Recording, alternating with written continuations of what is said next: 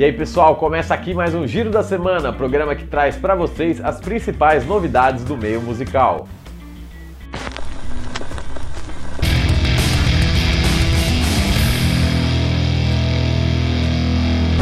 E o Giro da Semana começa comentando o fim da banda The Maccabees. Foi com uma carta aberta postada em suas redes sociais que os ingleses anunciaram o fim das atividades da banda, sem apontar um motivo específico para a decisão, mas enfatizando que não há nenhum desentendimento interno. Os integrantes pretendem seguir carreiras relacionadas com a música, mas a banda não divulgou detalhes sobre os planos futuros. Em 14 anos de carreira, o Maccabees lançou 4 discos de estúdio, sendo o mais recente Marks to Prove It, que chegou às lojas no ano passado. Enquanto uns vão, outros voltam, ou mais ou menos. O Ronnie James Dio fez uma aparição no festival Walk and Open Air no último final de semana, mas calma, não foi uma assombração. Um holograma do cantor foi projetado no palco do festival e a tecnologia fez com que o vocalista cantasse junto com a banda Dio Disciples a clássica We Rock, com a voz isolada de Dio acompanhando a banda tocando ao vivo. Segundo Wendy, viúva do músico, há uma possibilidade do holograma sair em turnê com uma banda de apoio. Pois é, lembrando que o Dio faleceu aos 67 anos em 2010 em decorrência de um câncer no estômago. Quem também retorna é a banda Pantera, mas através de um livro de fotografias. A Vulgar Display of Pantera cobre as 2 décadas de existência da banda, de 1983 a 2003, com cerca de 400 imagens, muitas delas inéditas. As fotos foram feitas por Joe Giron, fotógrafo que acompanhou a banda desde seu início antes da fama. A seleção das imagens foi feita pelo baixista Rex Brown, que também escreveu algumas notas para acompanhar as imagens. O baterista Vinnie Paul também contribuiu com os comentários. A Vulgar Display of Pantera tem 384 páginas e o preço sugerido pela editora Lesser Gods é de $50. O livro terá uma edição limitada a 10.000 cópias.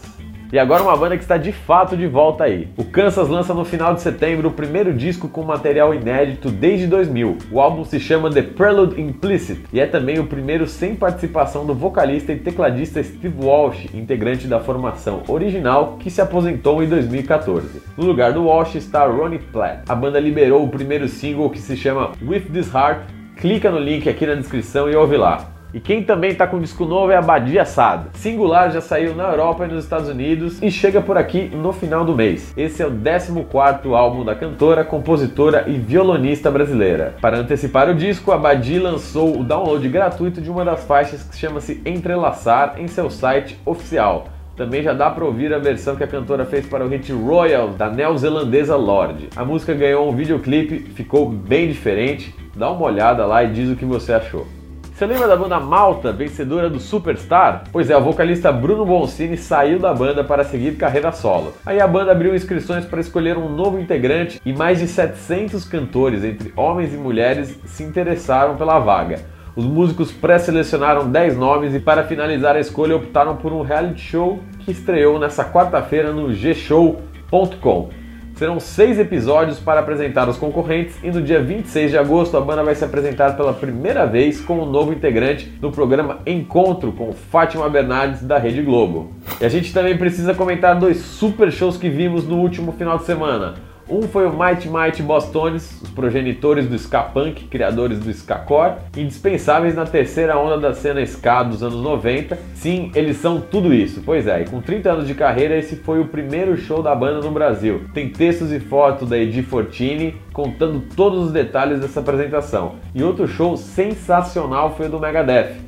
Essa foi a 14ª vez que o grupo tocou no Brasil, mas a apresentação tinha algo inédito, né? O Megadeth estreou por aqui com o brasileiro Kiko Loureiro na guitarra. Contando com o carinho dos fãs e com o apoio dos músicos do Angra, presentes na plateia, Kiko deu um show à parte. A banda também fez uma homenagem a Nick Menza, ex-baterista falecido em maio deste ano, dedicando a ele a música Tornado of Souls. Nosso fotógrafo Lauro Capellari fez uma porção de fotos lindas, dá uma conferida lá. E para encerrar o giro dessa semana, alguns discos que a gente analisou. Tem Periphery, Camisa de Vênus, Cartolas, Billy Talent e Cachorro Grande.